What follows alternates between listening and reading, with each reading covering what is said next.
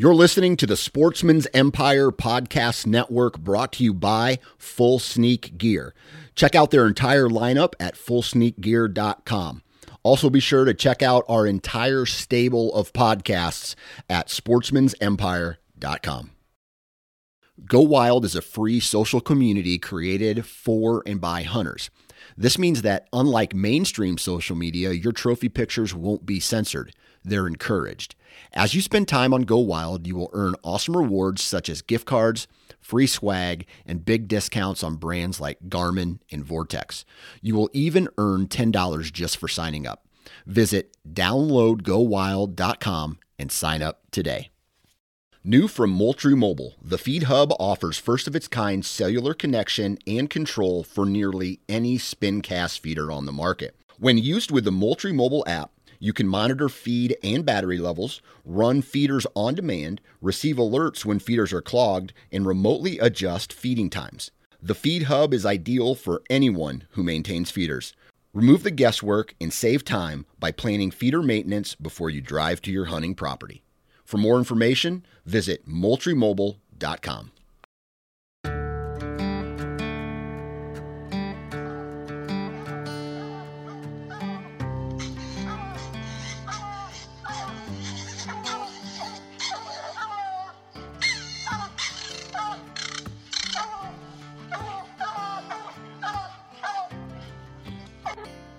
This is the Houndsman XP Podcast.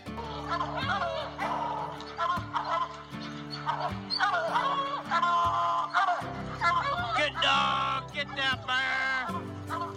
Get that bear in here.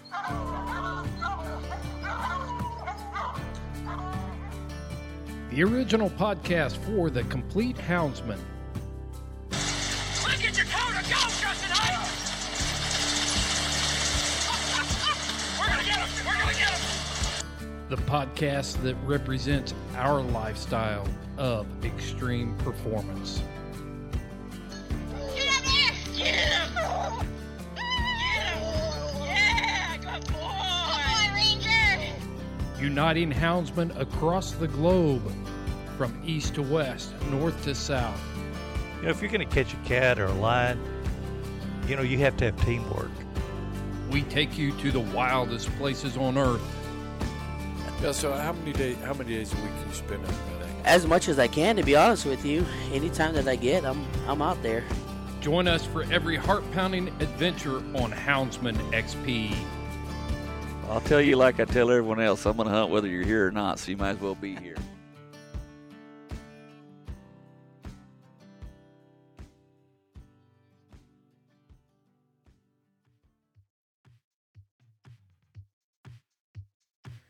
Welcome to the Houndsman XP Podcast. I am your host, Chris Powell, and this particular episode is unlike anything I've ever heard, let alone recorded.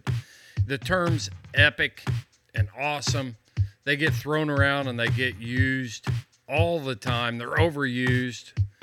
But this story from Bridger Petrini will have you on the edge of your seat. I promise you. Bridger Petrini is a longtime houndsman and the owner and operator of Tri-State Outfitters out of northern New Mexico. And I got the opportunity to meet Bridger at one of the ranches that he outfits on, and we recorded this story. And the reason it is so awesome is it takes in so many aspects of what we do as houndsmen, but it takes it a notch up. I mean, this is a story about survival. It's a story about mental toughness.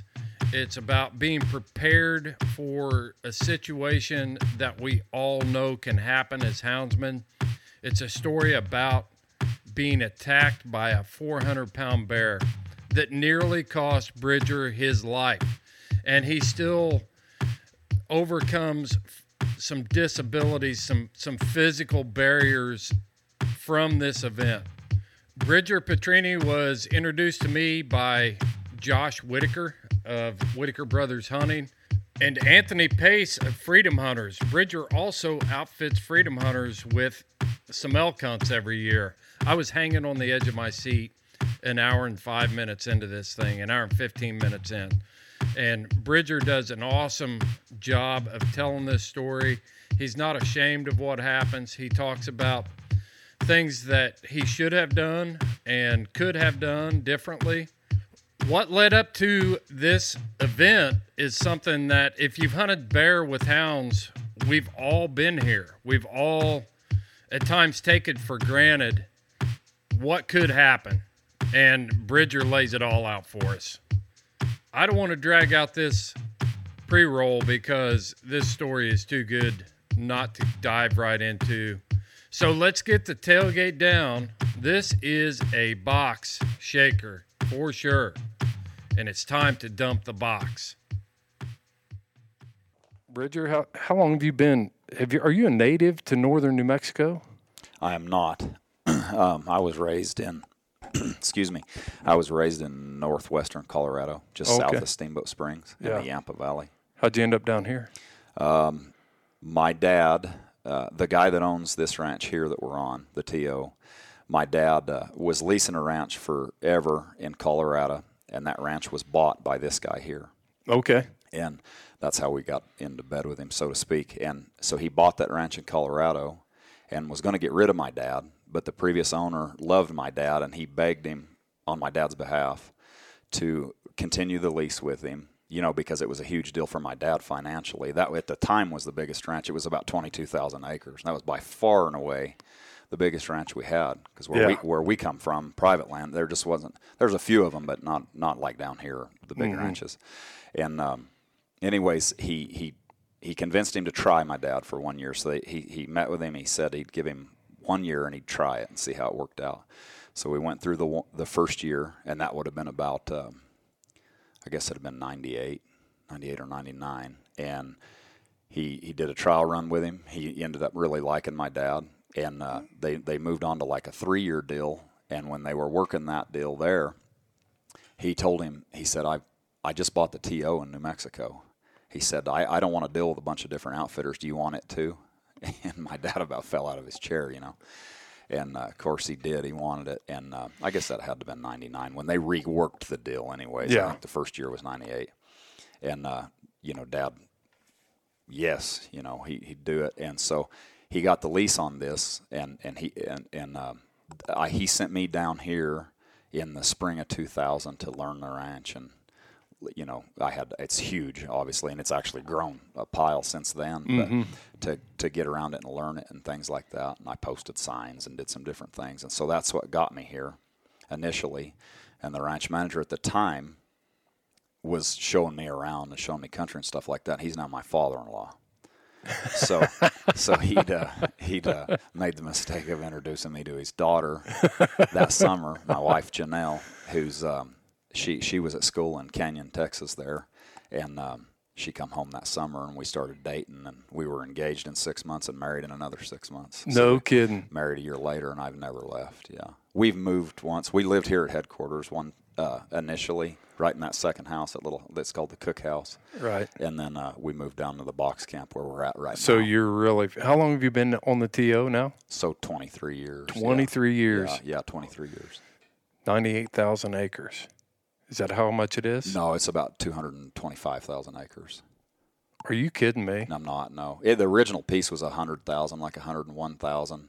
Well, it had shrunk over the years, and then when this guy bought it, he tried to piece a lot of it back on, the historical stuff. And some of it's not, like where we live now, that was an add-on. It historically was the TO.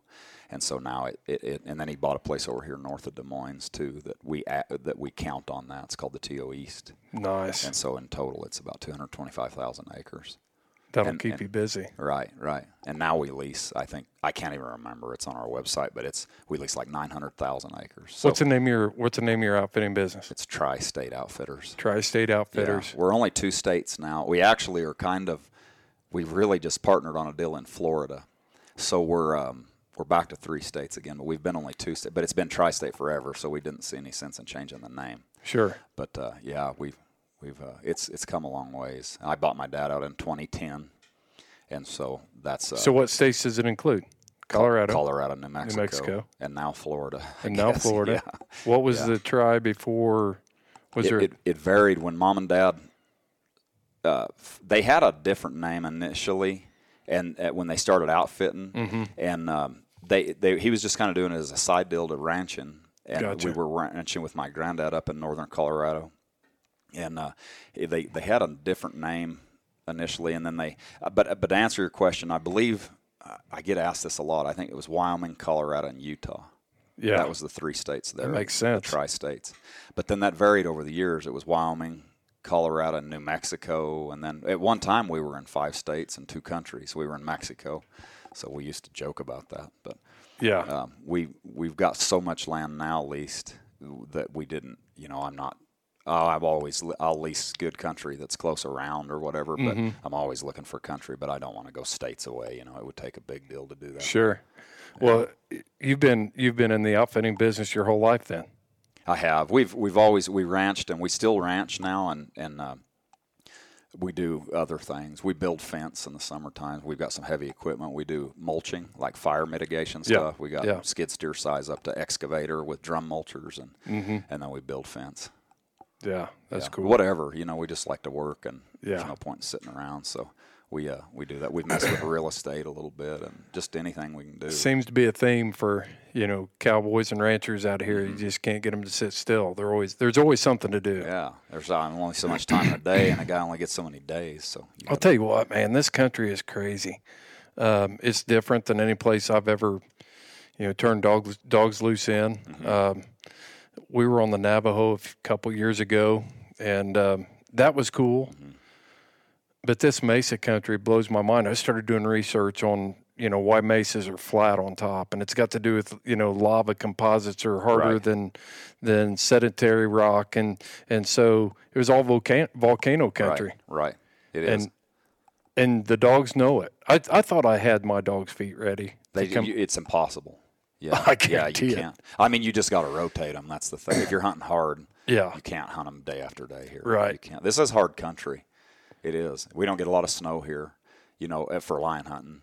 So but it's tough. Big rims, and they're not giant, but they're big enough that critters get away in them. And yeah, I mean, I'm looking out the window at the lodge here at the TO, and just this rock face going up on top of this mesa right here. Bear skirt up through there.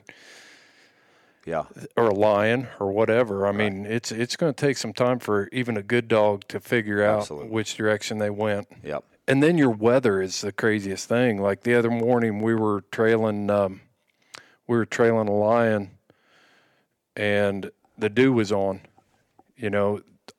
Just good trailing. Sun comes out, and boom, adios. It's over. It's over. Yep. Or vice versa. You're trailing one in the evening, the dew falls, it's over. And it's wild. We get a lot of wind, which is not a lot of fun. Different times of the year. So. I mean, New Mexico is not unique to dew and stuff like that, but it's so dry. Right. It's a massive change. I'm telling you, man. When I got here last Wednesday, a week ago, about 10 days ago, it just came off a big rain, and it was lush green. And until we got that rain the other day, and the 6 days, I watched the grass turn. It was drying out. Yeah, it was brown. This country uses it quick. Yeah. That moisture. Yeah, it's strong. It's when you grow grass, it's amazingly strong. Yeah. Yeah. I bet the roots are deep. Yeah, and it's just great feed. You put 300 pounds on a yearling here in a season. Yeah, it's pretty wild. Yeah. Well, how long you been in hounds? You've done that your whole? I haven't done it my whole life. My dad didn't have hounds. He was a hunter, for sure, but he never had hounds. And they'd moved to Delta, Colorado, in the, I guess, later 90s. And I had already left the nest, and I had been in South Texas. My sister lived down there, and I'd go down there and spend time with them and just mess around day work, and we rodeoed and stuff like that. And I come home one summer, and they had built an arena, and a roping arena, and they had a guy move in pretty close that also roped, and somehow they got introduced, and they started roping with my parents. It was John and Debbie Kane. And John Kane was a great, great hunter, really, really great hunter. He come from Patagonia down there in southern Arizona. Yeah. And I met John roping, and got to visiting with him. He was a government hunter, and he did all hounds basically, and he took care of all the sheep herds and stuff there on the west slope, which is a lot. I don't know how many, probably millions of sheep, and Sure. they get all that depredation stuff. And he started telling me, and I thought, man, that sounded really neat. I'd run bobcats and hogs when I was little bitty in Texas. We lived down there for a little while growing up. Dad had a job down there. And I liked it then. I remembered really liking it, but I hadn't really been around it since then. I maybe coon hunted a time or two, but I always thought it was really neat. But anyways, John asked me if I'd go with him. And of course, I said yes. And it was like one evening we were sitting there and our horses were open and just standing there talking.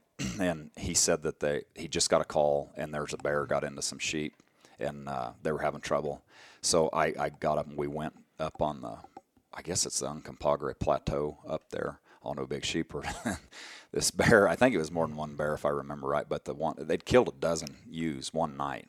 And they just eat their bags. Just smashed them. Yeah, I smashed them. They eat their bags. Yeah. Because they're lactating. They love that. It's like candy to them.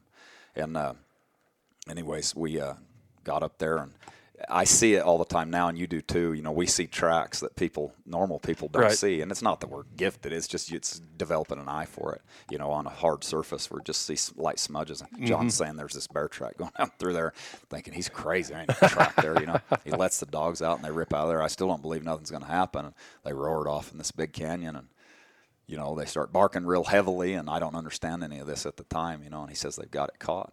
And I'm like, what do you mean they got it? He said, it's in a tree, and so we go down there and we get there and there's this bear sitting on a limb, and it was just absolute love at first sight. I couldn't get over it.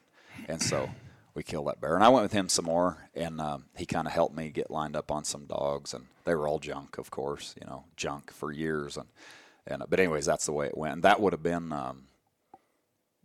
in like 99 or 2000, yeah. So I guess I've been hunting for 23, 24 years, something like that. Yeah. But I don't know if you called it hunting back then, but it was deer chasing. We all go through chasing. it. Yeah. When you first start out, you just want to have a dog in the hunt, and and it's the greatest dog you ever saw, even when it's not, because you don't have anything to gauge it off of. Right, you have no idea. And you end up messing it up. Probably was a great dog before I got my hands on it. That's right.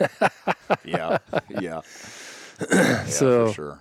It's funny, it's so interesting. You go around and you talk to guys that have been in hounds for a long time, and everybody has similar stories, how they got involved. And mine was through an uncle, and we've told that story on this podcast a few times. But same thing. It was but I don't think that there's something inside of us that those hounds trigger, because I'm the oldest of 6, and I'm the only one in my family that's ever been a houndsman. Right. It's not for everybody. No. It's either in you or it isn't, I guess. wonder what do you think it is? I don't know. But I'm like you. It was like the first time I saw it, I was just madly in love with it immediately. It was just the coolest thing I'd ever seen. Yeah. Yeah. I wish I could figure out what that is, why, like, one of my brothers chose to do this and I chose to do hounds, There's something there. It's got to be something mentally. Right. For me, the whole hound thing is just the idea of, bringing at this point, I've bred a line of hounds and messed around in that, and I don't consider myself a breeder. I can't even say I've bred a line of hounds. I've made some crosses on some hounds that have turned out really nice. Right. From the work of other people's good breeding. Right. And, they all came from somewhere. Yeah. Everybody says it's my line. Well, they came from somewhere. You might have, when you start crossing, I guess you could say that was your invention. But I'm not a breeder. But you do that, but backing up to that early days, it was just like, I've got a dog. I'm taking it hunting. Remember the first time that your dogs actually caught game for you? Do you remember that? I did vividly. Yeah, vividly. Yeah, the first bear, the first lion. Yeah. How'd it make you feel? Oh, it's unreal. Yeah, because it took a long time. It was really, really, really difficult. A long road to hoe, Yeah. And then you're trying to hunt lion here, and it doesn't ever snow. And I don't really get that, because I think that there's got to be snow, and then but then obviously we know, I knew it was possible. Sure. To do it without snow. Yeah. And so, but it's obviously lots tougher. I don't care who you are; it's way tougher. And so, yeah, it was unbelievable. It was a long time. It took me 2 years, I guess, to catch a lion. There's a I lot think of it was different 2 years. challenges, when you come to the Southwest, the lion hunt. But every place has its challenges. Casey Stutzman, I was with him in Montana, and we had snow, but it was melty, mushy. That's worse. We had line tracks. We couldn't trail in that That's either. worse than not having any snow. Yeah. And then it just cuts the dog's feet. Yeah. Ice crystals just wore the feet off of dogs. Yeah. A lot of the same issues that you have here, just in a different climate. It's all climate based. I'm not gonna lie though. I mean, you can I've taken Indiana coon dogs in that good fluffy powdery snow that is going to hold some scent and caught some lions, and they weren't lion dogs. Wow, yeah. But it was just a freak thing. I brought counterfeits out here and trashed on a bear the other day, and they caught an easy bear. Yeah, so, right. But for me, Bridger, it's like I hope I never figure it all out. That's the cool part, right? Yeah, you're always learning every time you go. Maybe not every time, but there's always something that'll blow your mind. There's something to analyze. It's like, okay, why were we trailing so good, and then all of a sudden it shut off? Right. Why were we doing this and the dogs did this? How can they not? Maybe you see the bear or the lion come out and cross a face, and then you see your dogs come across there, and it's like, how can they not know where that he just went through there? And trying to process everything and learn. And, yeah, that whole running across the road deal. Guys will argue this with me, but Dan Brayman is another guy. I don't know if you've heard of Dan. Oh, yeah, he's been on the podcast. Dan has? Yeah. Really? Dan's hunted straight he's never missed a year since 1998. Yeah, we've grown up together, basically. Yeah. He's about 8 or 9 years older than me. That's cool that you've met Dan. That's really cool. So Dan was he was my biggest mentor, really. He is a dog man through and through. Right. Period. And he hunts bobcats primarily. That is what he does now. And he's got bird dogs. They love dogs, the whole family. The brothers all hunt, and his son hunts. And, Dan, I remember bobcat hunting in South Texas. I lived with him for a year down there and before I was married, and we'd see a cat run across the road. They got lots and lots of bobcats. Yeah. We'd see a cat run It's a golden triangle for deer and bobcats. It is. It's bobcat, hogs, coons. My gosh, I caught 1 million coons down there. Isn't that crazy? Yeah. That's crazy country. He'd let me go hunt coons, but the bobcat would run across the road, and I'd be freaking out. Turn those stinking dogs loose. What are you doing? He said, we can't catch him. What do you mean you can't catch him? I've seen it with my own 2 eyes. And like I say, people argue, and I think there's remedies to that. We're going to get off on a whole side topic here. You may want to stop me, but that always blew my mind. A bear, they'd run him hard, but I'd never get him caught. I've seen it happen, actually. We have caught some. But it's, that the bobcat, you let them out and they won't even bark. They have no idea he was even there. And I've not seen a lion personally run across the road, like to have hounds right there and stuff. But I've had people seen them, and you get right there and they won't trail it. If you wait, I'm convinced that that's the whole deal. You got to give it 30 minutes or an hour. Yeah. And then they're catchable. You hit it. Yeah. Okay, so here's a similar story. When I was a kid, 15 years old, riding in Kenny Burton's 1986 Ford truck down a road. I got a pup in the back. Okay. And a coon crosses the road, and I'm like, "Stop the truck! Stop! I'm gonna turn my pup loose, because that's what everybody says you're supposed to do." Right. And Kenny was probably 50 years old at the time, been hunting his whole life. Yeah.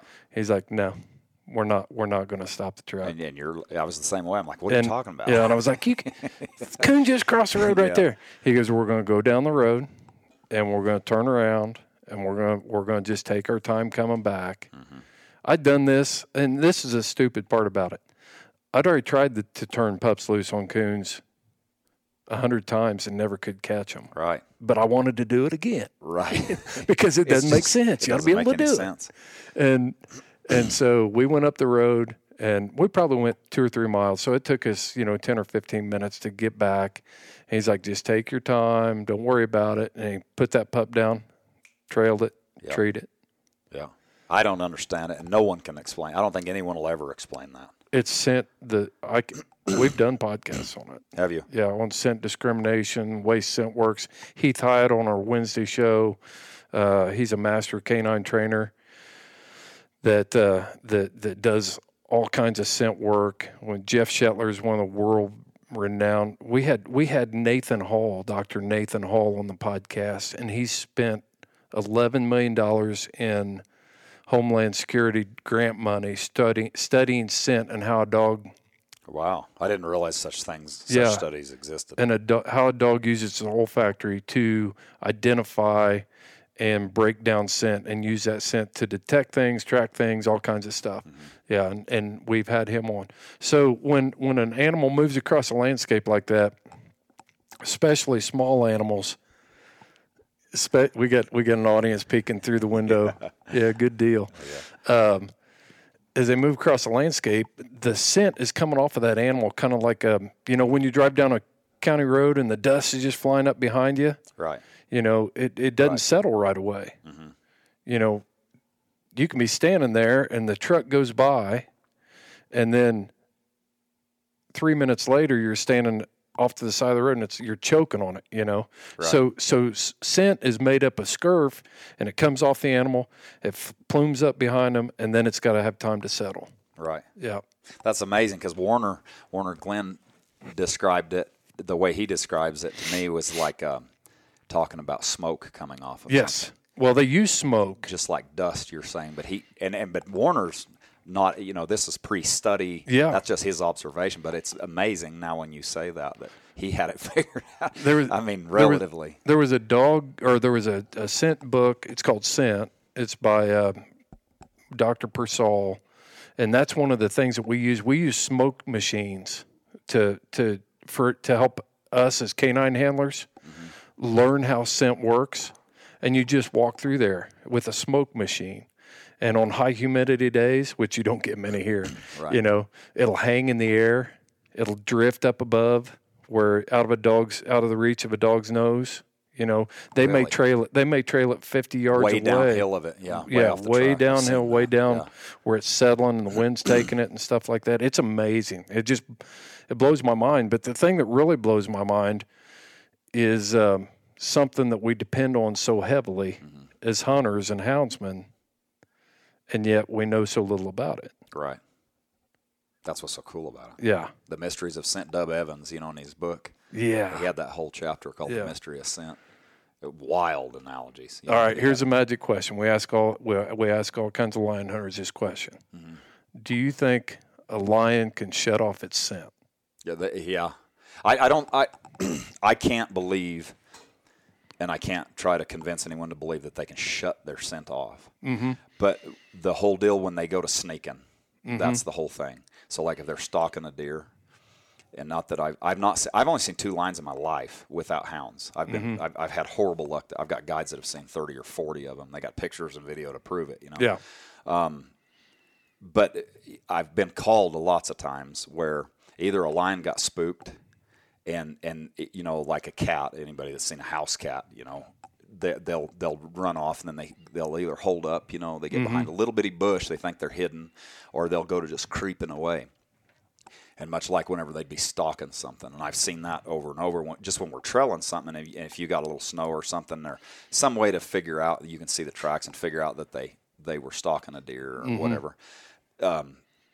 I guess the best example would be like when you get called, and they'll call you, and the guy was sitting right there. Maybe they was deer hunting or something, and they were glassing, and they glassed up the lion and the deer, and they saw the whole deal take place. Whether if he gets the deer, well, that's going to be pretty easy. But a lot of times they'll miss him. And you go right there, and you turn the dogs out, and they won't do anything. You might get a little bit of cold trailing, but, the guy just saw this lion an hour ago, right? Yeah. There.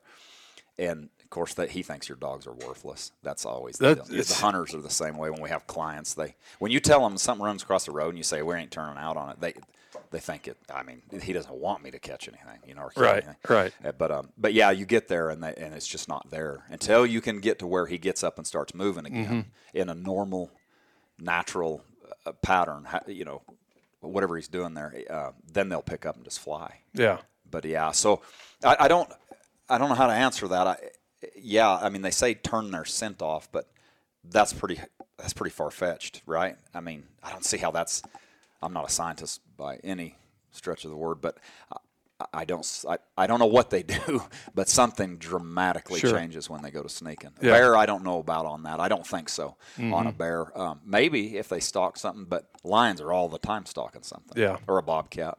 Yeah. Or sneaking, and that's they do something, but I know it makes it really, really difficult. Yeah, for sure. For sure. And did you see the same thing? I've seen the same thing on raccoons. We just talked about not being able to, track raccoons at certain times. But, it's one of the mysteries of hunting that keeps us involved in it. And there's some people that are adamant about it, and there's some people that are like, no, it doesn't happen. Dale Lee is kind of the one that started that. And That's right. He talked about it too, huh? Yeah. Yeah. Yeah. Yeah. Yeah, it's interesting. So, you guys do a lot of bear hunting on the ranch here? And We do here. We got a horrible, horrible quota situation here. I'm sure you're aware of that. Yeah, because you guys are in the same zone over here. We can hunt other zones. We can hunt across here, and this one's gigantic. But the way the seasons are set up, the August season works fine. That's a horrible time to be hunting bear. Everybody'd agree on that. Agreed. For lots of reasons. It's hot and their hair isn't really good, and it's not terrible. We get away with it here. They don't rub real bad like those Alaska bears or places like that do, but that's a huge problem here. So we still do hunt here some, and then across the road we've got some ranches that are in the next zone over, and it's huge, and we do real well there. But we can only hunt the August hunt because then by the time hounds open back up, you're into elk season. And when is that? When does it open back up? September 1st, that's when archery elk starts. Nobody hunts them then, but you can't you can't hunt hounds then at that point. Oh, I got Not you. here right now. That's archery and spot and stock only. You can't hunt bear as long as the quota's still open. You can hunt bear, but then on the 25th of September, archery elk ends, and then they'll allow you to go any legal weapon and hounds again, but then you're into elk hunting there, and so elk are king in this country. You bet. And everybody believes that if you run hounds, it'll run all the elk off the face of the planet, which you and I and any credible houndsman know is absolutely not the truth. But you can't blame them. Mine will. They're getting. Yeah, they can. Yeah, there's time. The dog struck something the other day up above me, and they made they went around the mesa, they brought it back to me, or went along the rock face there. They came down, crossed a little ditch, and came out, and so I'm watching them on my Garmin. I'm like, I'm going to see where they come across and just see what they're running. And I get down there, and the dogs run across in front of me. Of course, they're sore-footed and out of shape, not used to this country. And, Right. And I'm looking down, all I'm seeing is elk tracks, and I'm just wanting to get on the button bad, and I just keep looking, and I step off the side of the road, and there's a bear track down in the creek. Okay. And I was like, now what do you do? Did a bear just happen to come through here, or these guys, Yeah. There you go. Yeah. But no, I totally sidetracked you there. So, do you guys take a lot of bear during the August season? We do. Yeah. Yeah, we kill a bunch of them. It's not just me. I've got some guys. We do spot and stock hunts to try to capitalize on that time frame. Sure. And then we've got some smaller ranches that we don't want to run hounds on. You get on the neighbors real easy. Sure. And it doesn't work, or they don't want you. So that we know how that goes. And Yeah. but then we do still hunt them with bear. I've actually basically quit with the hounds on bear myself. I don't think you and I had talked about that at all. For a litany of reasons, but I've got a boy, John Evert, that works for me that's got the best. There's nobody got better bear dogs. I would put it that way. And so he keeps he hunts for the government on my old job in Colorado that I was telling you about when I hunted for the government. And he hunts all summer, and makes more sense for him to have them. So he's got all of them, and so I just kind of coordinate everything. And we do, like I say, we do spot and stock, and then John runs everything with the hounds now. It's almost shameful for me to look you in the eye and say that, but I didn't run a bear last year. So they're for me, we can hunt lion here year round, and you have we basically can only hunt for about 15 days of bear season here, and so my dogs will run either species, right? That's the issue with that. And so lion hunting here in the summer or the spring or the fall or early, before the bears are gone, it's very problematic because you're trying to run a lion, and if you've got to trail him very far and you cross a hot bear track, they're gone. They're going to go catch the bear. that's a big deal. I've always wanted like one species packs of dogs, but to have a full pack of bear dogs and a full pack of lion dogs, I'd need 50 hounds. No kidding. Yeah. To split them that way, and so that's another big part of it. And then from a business standpoint, we're so busy that time of year, it's nuts with other things, lots and lots of antelope hunters and things like that. And I've always been in the bear woods, you know, and my wife's dealing with. I mean, we have waves that time of year of 40 hunters a week. Wow. On 5 different ranches or something like that, and so she's dealing with a lot, and I'm trying to, and it was just the combination of things. I love running bear, but I would rather run a lion any day of the week. And bears, I don't want to say they're not easy. Anybody's think, you know, but there's so many different challenges with bear hunting. Yeah. They're not hard to trail, but in general, you know, like a lion is, but there's a litany of other things that make bear hunting difficult. They can sure run. I still love it, but heck, John's got all the, you know, John's got 30, 40 dogs, you know, that he keeps, runs bear as long as bear out, you know, all year with them. And so he's got it. So I can still go, if that is the cool part, but I'm slowly evolving. I've got dogs now that are 2 years old that have never been on a bear. So we're getting there. You're trying to make specialists. Yeah, just dogs. Strictly, you know, where I can go hunt a lion right now and don't have to worry about them trashing on a bear. Where essentially you treat it like they're trashing. Yeah. Which is still hard for me to say that because I've hunted bear forever. But you know, it kind of got, you know, I've caught lots and lots and lots of bear, and it seems like if we had a good season here, I don't think there's any way I'd do that. But it doesn't seem like it's getting any better either with these quotas. And it's so, I mean, this zone we're sitting in, we're open for about 5 to 7 days every year, which is ludicrous. That's what I've heard. That's all bureaucratic. And we've got, you know, we've got really great factions of game and fish here that they know it's a problem as well. But unfortunately, we don't manage wildlife strictly by science anymore. Bureaucracy gets involved in it. You big bet. time politics. Yeah. And with the powers that be right now, it's not improving at all. So I don't have to have as many dogs either. That's the thing. I mean, I have 40 dogs, you know, something like that. And now, you know, I've cut way down, and that's nice as well. You used to have 40? Yeah, I have. I think my record, I had about 48. But actually, after I got hurt, we had some wrecks because the boys were trying to run them for me in the fall to take our hunting commitments, you know, and the bear hunters. And so, it was a little out of hand. But, yeah, I'd keep 30, you know, all the time. I always had 30 dogs pretty much, you know, for the last 15 years or so. Wow. Yeah. That's a pile of hounds. It's a full-time job just taking care of them. Sure. Yeah. How'd you get hurt? The bear deal. So, yeah, you want the whole story or just a brief overview? Or As much as you want to tell. I think it's an interesting story. Yeah. And I haven't heard it from you, so I'm just hearing the parts and pieces of it. So I'll try to not drag it on forever. But The Houndsman XP podcast is fueled by Joy Dog Food. Joy Dog Food has a rich tradition of supporting the Houndsman of America. Founded in 1945, Joy is proud of its history and the relationship it has built with the American Houndsman. And in 76 years, there's never been a recall. Made with 100% American-made high-quality ingredients, Joy Dog Food has one of the highest calorie-dense formulas on the market. For 76 years, this made-in-America product has kept hunting dogs in the field day after day, season after season. And when we say made in America, Joy has a long track record of fighting for American freedoms by being on the front lines against the animal rights movement and their extremist tactics. Joy will fuel your hounds and fight for your freedoms. Fueled by Joy.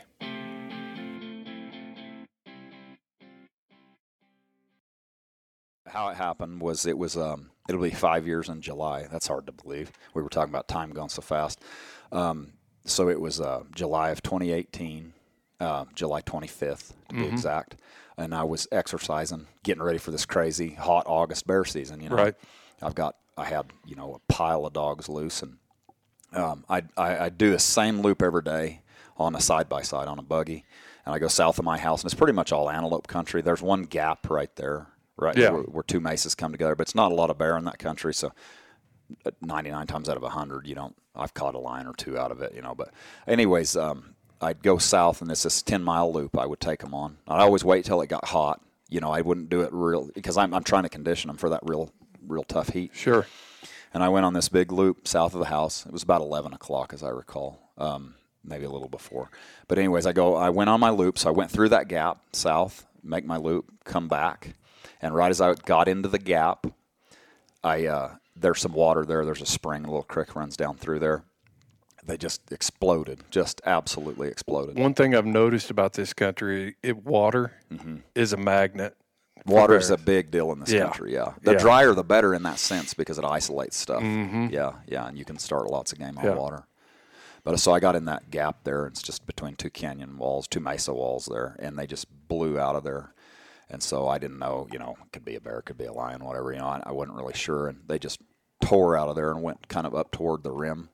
And so I kept driving up the county road there on my side-by-side, and I'm thinking I'm already on a timeline. I'm late. I was born late, and I'll probably be late to my funeral. And I had commitments in town with a mechanic, Donnie, and I'd already missed the first 2 appointments I'd had with him, and I had to reschedule. So I was really not wanting to be late on him again. So I'm bummed already that we're running something, and it's hot now, right? Sure. It's like 11:30 probably. You had no intention of bear hunting today. Zero. I didn't have collars on them. I didn't have nothing. No kidding? Yeah, when No I collars? exercise, I just turn them all loose. They all listen real good. So and not generally in bear country, it's not an issue. You get lazy. You don't have to collar 30 dogs. Sure. Or whatever.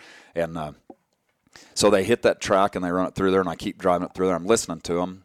And here in just a minute, they cut. So he had obviously just crossed that son of a gun. It turns out it was a bear. And he got up to the rim, and I look up there, and there's this giant red boar walking down the rim. And 35 or so dogs, some just obnoxious number of dogs are fogged in following him. Dogs, you wouldn't normally hunt with that many dogs. Not usually, no. Yeah. The whole thing on having that many dogs is because we hunt for a living with clients, and so we have to rotate gotta because be able to you're have fresh going dog. hard 15 days straight with no Right. break. So you got to have fresh dogs, Yep. right?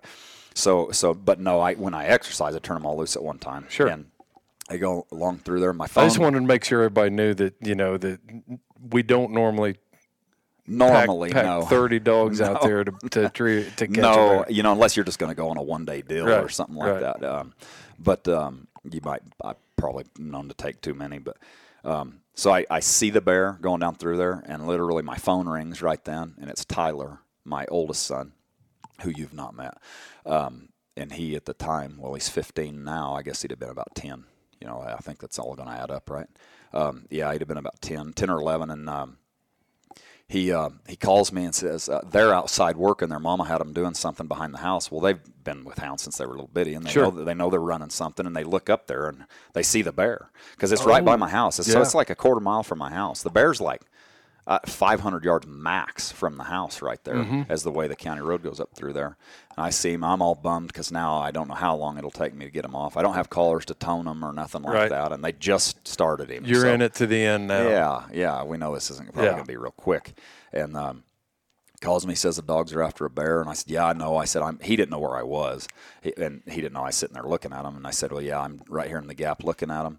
And he said, what are you going to do? And I said, well, I got to get them called off. But I said, it's going to be a while. They're going to need to get hot. But it was hot. We had that on our side. I'm sure it was over 90, at that point.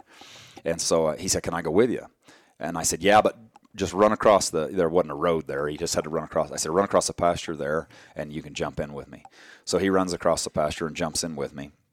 Well, here in a minute, my wife calls, and my sister at the time, she's passed away now 2 years ago, but she was living with us. She was a severe alcoholic. Severe alcoholic, and we had kind of rescued her. I had to go get her from South Texas. She was living with us for about 6 weeks that summer at that point. Where we grew up in Colorado, there weren't any bears then. Yeah. It was like seeing a lion if somebody saw a bear back then. So we weren't around bears, and then she lived in South Texas. She married a guy from down there. Yeah. And she had been saying since she'd been with us that summer she wanted to see a bear. Mm-hmm. And my wife calls, so that's why she called. She said, well, come get your sister so she can see this bear. You have to pay attention to some of these steps here, too, on how this whole deal worked out. Okay. I guess it's, how it worked out in my benefit. So I was irritated with her to begin with, my sister. I was already short with her kind of anyhow just because of personal issues there. And then I'm on a time crunch here, and I want to try to get these dogs shut down as quick as I can. And I said, I don't have time to fool around with Bonnie right now. I'm just going to go on. So we driving up the county road. Well, here in just a minute, we're going around the mesa, and the dogs we're right at the point of the mesa, and the dogs kind of cut out and went over across the top of the mesa. Okay. Nobody can see my hands here, but I'm showing you. And they cut across the top. Yeah, this is audio. This isn't visual. Yeah, I'm trying to really use my hands here, but they cut across the edge of the mesa, the top where you couldn't see them no more. Kind of went out of hearing a little bit, Yeah. And we're buzzing around on the buggy, and I hear something behind me. Well, my wife comes driving up behind me, and I've got a little white Tacoma that I hunt out of too. And she comes pulling up. She's got my sister, Bonnie, and then she's got our other 3 children, our oldest daughter, Delaney, and then Allison and Tanner, who you've met here. So Tanner was a little bitty guy. You know, he was like a year and a half or 2. Wow. Excuse me, at the time. And so they're in for the ride. And so we go on around the mesa, and we get around there. Blosser Mesa is what this mesa is called.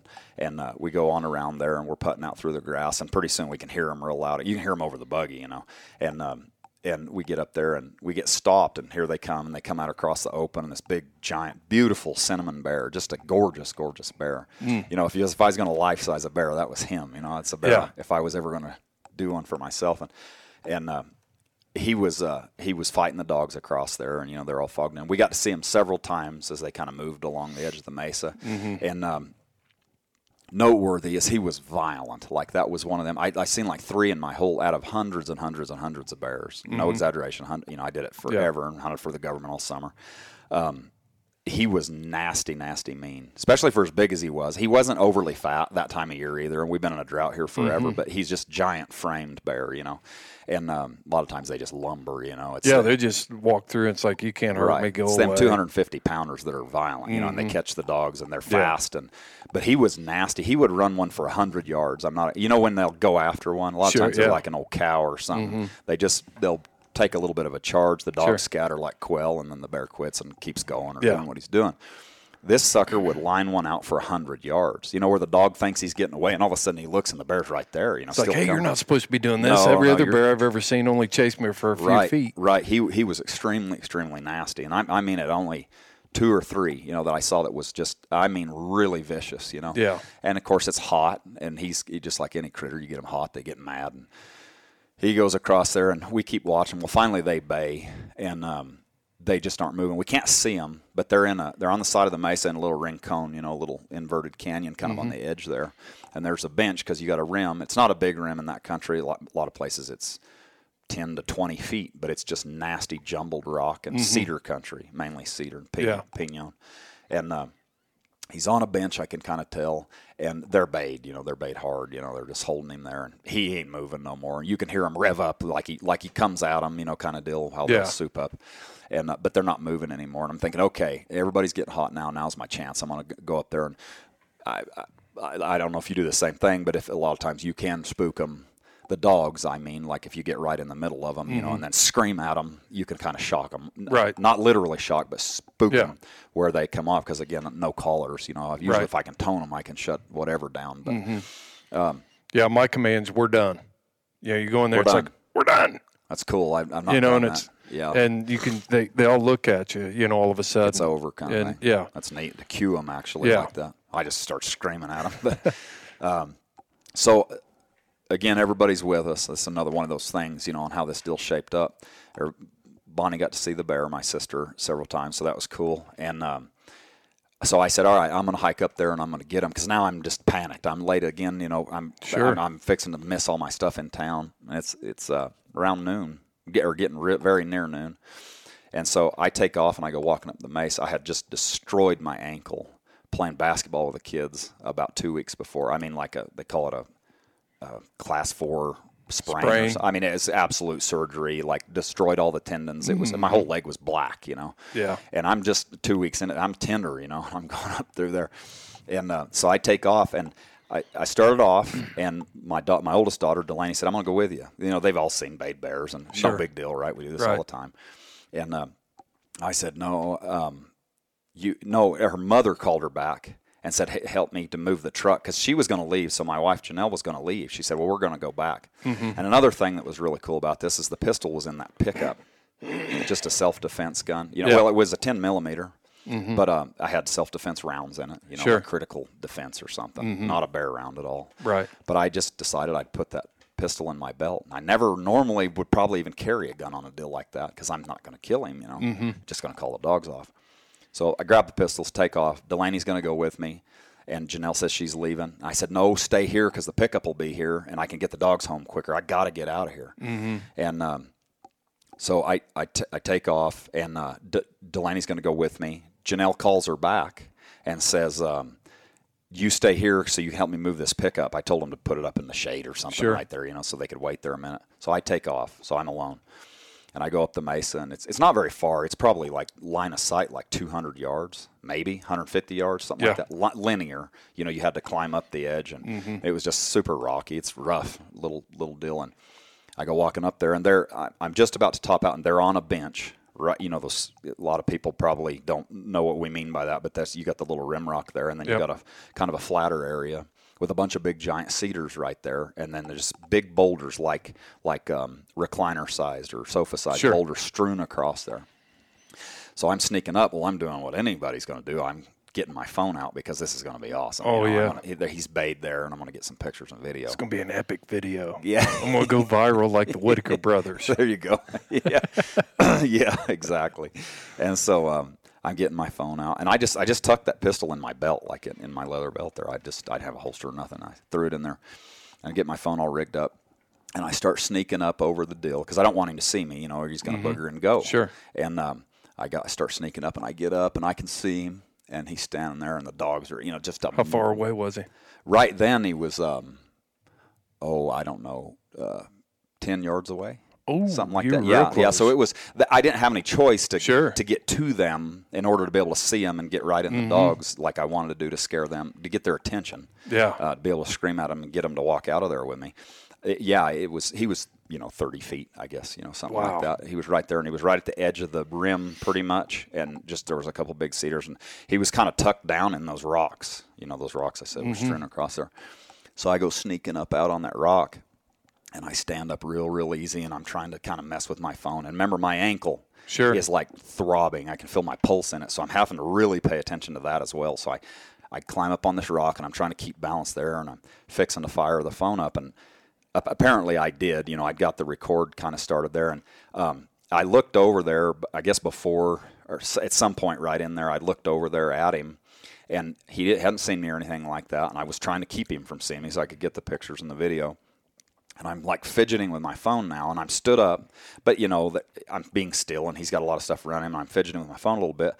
And I kind of glance over at him again, and he's looking dead at me. Ooh. And you've done this a lot. Yeah. Like, no big deal. It doesn't matter. My biggest fear is he's going to go now, and I ain't going to get a gosh dang picture of him, the video of him that I want. That was my biggest fear of the whole deal. And I thought maybe he was looking through me. Just looking for an around escape or whatever. route. Yeah, something like that. But he literally looked me up and down. I mean, he where humans different than a dog, in their eyes. And he really looked at me and I got his attention, there's no doubt he busted me. And I'm thinking, dadgummit. And now I'm messing around with my phone, trying to get it fired up to do that. And all of a sudden, there are so many things go on here at one time, but it was like I got that weird feeling almost. And I looked back over at him, and he was pinning his ears down. Just like he would if he was going to run a dog, and he just comes blowing across that rock thing right at me. And I jerked the pistol out, and I just one-handed, I got my phone in the other hand, the stupid thing I should have thrown down, but I'm still not that boogered yet, it just from complacency, honestly, that's what caused the whole issue here. It should have never happened. And I fired him. I believe you'll have to bear with me on this. You can help me through here. But I think it was four rounds I shot him coming across there, and he went to spinning. You know how a predator will bite at their wound, and he just goes to spinning like a hurricane, right, or a tornado, biting at his wound, and he spins kind of down closer to me, and being jaded and complacent, I just stand there, Yeah, it's and like I'm watching him. Yeah, I mean, I have no doubt he's going to do me harm, or I wouldn't have shot him. Sure, it wasn't like he was running by me, just panicked like stuff does. Like the son of a gun locked in on me. And I'd never seen one do that. I had a couple of them act funny, but there was something different about this. It was very apparent, and so I went to pounding on him, and he was spinning, like I said, real hard, and I just stand there. And so now he's from here to the end of the table. You're better with footage, but I don't know. 10 feet? Yeah, 10 feet. He's right there, and I'm still standing there. So, again, stupid me, Well, I'm thinking maybe he'll peter out, and die. But he's not slowing down. He's just roaring. And, of course, the dogs are now kind of fogging in after him. And I just thought, literally as casually as this, I thought I better step away a little bit. He's pretty close, and he's still very, very alive. How much do you think this bear weighed? I hate to say, because you know how everybody Was he 300 plus? Miss a chicken He was by 50 pounds. 250 Clint plus? Henson, who's the game warden, he was the game warden on scene when this happened. There's no one weighed any more bears than Clint Henson, because when they trap bears, transport bears, have to euthanize bears. Let's save it. We'll save it. Let's come back to it. Well, I'm just going to say he doesn't miss them. They weigh Yeah. every one of them. He said 400 pounds. Okay. So this country, Yeah. he's King Kong. Yeah. That's a big bear in this country. That's a big bear. Yeah, huge. So he was giant. There's no doubt just from seeing him before. I decided I'm going to step away. Well, there's all those big boulders. You could kind of walk between them, but it would take a lot more time. Mm-hmm. So I tried to hop. I'm kind of forgetting about my ankle at this point. It's Sure. getting kind of serious.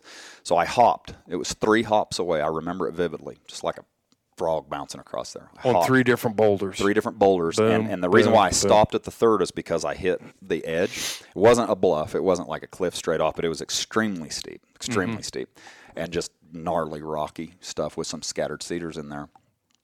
And when I lit on that third rock, now again, I'm going into super slow-mo so you can understand the whole Sure. scope of what I saw. I lit on that rock, and as soon as I land, 2 dogs just fly past me. You know what that means, right? Yeah. That I don't mean like they're lollygagging, like they are getting out of the dodge. And immediately I thought, man, he's right there. He had to have moved again because they're running from him. So again, this all happened very quickly, but I look over my shoulder, and when I look over my shoulder, he's like on me. He's in midair, and his head, I could have touched his head right there. Oh, my gosh. So there he is, and he just, Yeah. from that point on, everything you hear about these situations of super stress in combat or police officers, I mean literally life or death situation, and it's actually, there's a clinical term called tachypsychia, and that's where your mind goes into super, super slow-mo, and it's basically, it's a fight or flight thing, Right. how you can handle a situation and by slowing it down and processing it. And that was actually kind of cool to experience that. I wish I could have avoided this whole deal, don't get me wrong, but that was pretty cool to experience what the human body's capable of doing, because I'd never been in that kind of a situation. Yeah. Not that stressful. Right. And so he hit me, and he hit me so hard, it was violent, like the force behind it, absolutely violent. It kind of bent me over backwards, because he hit me in the back. And when my arms just reached back, I reached my arm around him and like grabbed onto him almost, because he's like he kind of hit me, like I guess about at my belt line. And I remember it was the weirdest sensation, because I again, the human mind's weird, I guess, right? Maybe I'm probably weirder than others, but it was like surreal that I had my arm around a live bear. Sure. That's something that really stuck out to me. I can still feel that hair right now. No kidding. Like how many hair? Yeah. I had hair, lots of them, but they're not alive usually, unless they're tranquilized or something. Right. So he just hammers me off this ledge, and it's super steep. So I guess I tumble. I don't really have a recollection of how I got it down there, but I'm sure I was tumbling, crashing down through there. And I slam to a stop on my back with my head going downhill. So my feet are uphill, but it's severe, like you're looking like you're looking up a wall almost. And for a fleeting second, I thought, man, that was wild. And I thought he left, like I thought he hit me and then they were going to go on. And in an instant, he come from behind. There was like a cedar and like a rock there. He come around that, just like there's He no came doubt. looking for you. Yeah, absolutely. There's no question in my mind. I just think that he'll save me. If we'd have been on level ground, he'd have had his way with me, because I'd have just flopped over right there and stopped, right? But when he hit me so hard, he obviously didn't get a hold of me. I can't honestly say if he bit me then or not, because you're not feeling anything at that point. But he didn't get a hold of me. He wasn't able to hang on to me. So I crashed and stopped. And of course, this is happening extremely quickly. And I'm looking uphill, and I'm kind of at a little bit of an angle like that on the hill, and he just piles around there. And I remember like his weight on my legs, like his front feet hit my legs, like he's coming right at my face. And I just turn the pistol as quick as I can. I don't have time to like aim at all. It's all that subconscious, and I just turn and bang, and I fire into him. Well, it was enough. It made him sort of recoil, just spin a little bit, like it stopped him just for a second from getting on my face. And I just went to kicking as hard as I could possibly kick to get away from him. And I got up, and I turned. I was able to kind of stand up, and I just was sprinting through this hellacious like boulder field going down the hill. You weren't feeling any pain or any zero. bites at this No, point? sir. Yeah. No, you're invincible. It's unbelievable, actually. Yeah. That's why I say that. Not that it was cool in any sense. I don't mean that. I'm not braggadociously at all. Yeah. It's just that it was amazing what your body can do there. And so I take off again, and I'm running, like running. Just tearing off this hill as fast as I can get away from him. And I feel him hit me. He grabs me, and we just like roll, like in a big ball, kind of tumble a little bit. And he's on me, and I stop, we sort of come to a stop again, and I just start kicking because I don't want him on my face. that was really like vivid in my mind, like he's going to rip your face apart, Sure. You've read the articles where bears bite people in the face. They say it sounds like an apple, like you're biting a chunk out of an apple. And it was just things like that, and I was kicking, and I start shooting. But your mind again, I'm so aware of my feet. I want to head shoot him really bad. I just want to shut this deal off, right? Because we know how they get when they get amped up, even with vital shots. So I'm kicking as hard as I can, but I literally, the thought crossed my mind, just shoot, even if you hit yourself in the foot. It's better to. But I literally would body shoot him, and it was like another 4 shots. And now remember the iPhone deal or the phone up there. So I had hit record. So I don't have any video of this happening. Everybody always asks that. But I have the audio. So I know my exact round count. I had downloaded my mags because I'd heard about spring set. That's a big contested theory. I know now that they design them to hold 15 because they can hold 15, period. But I had downloaded it, and it turned out it was a total of 11. I didn't know that at the time. I couldn't even remember. But anyways, I body shot him like 4 more times. I'm just kicking as hard as I can as he keeps trying to like gather me up, And I'm kicking and shooting and kicking and shooting and kicking and shooting. Keep going down the hill, and he finally catches me again, and he gets a hold of me really good. And I'm trying to think about a way to get it shut off. And he's sort of like standing on me, like my upper body, and he's got a hold of my leg by the way we landed again. So your head is kind of back towards his back feet then, and he's coming over your shoulder right then, and bite. Yeah, that would be a fair. We're tumbling and I'm scrambling, right? It's just none of this is in control, and so that's sort of where he's at. And so I stuck the pistol like into his neck right there. Yeah.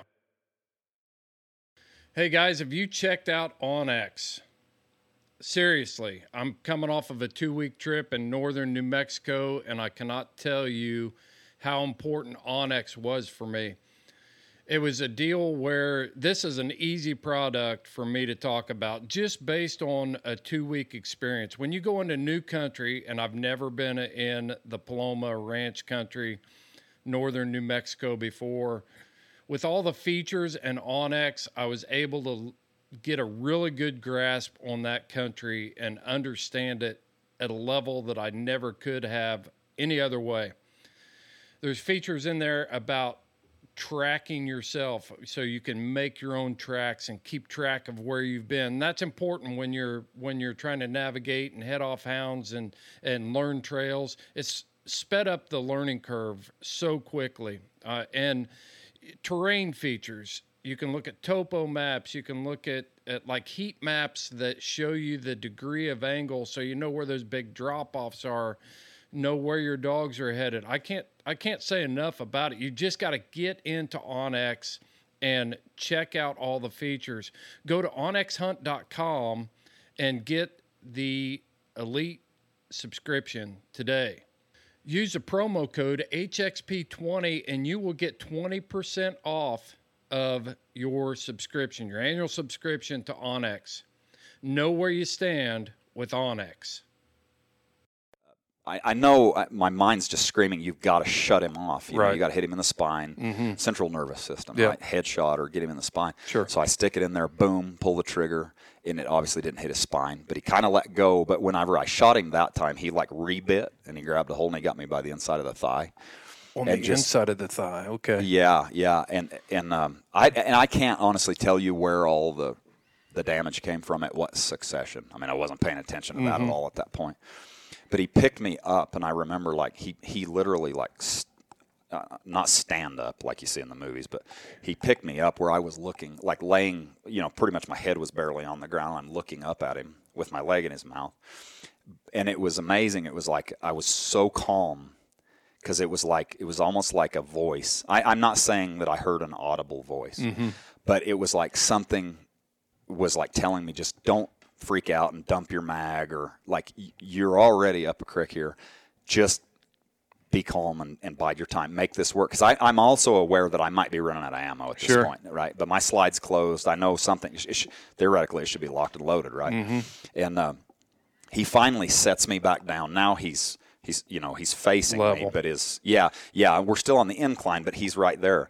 So the shot I've been dreaming of is right there because he's chewing on my leg, and I just slam the pistol, semi-automatic, 10 millimeters is a Glock, right?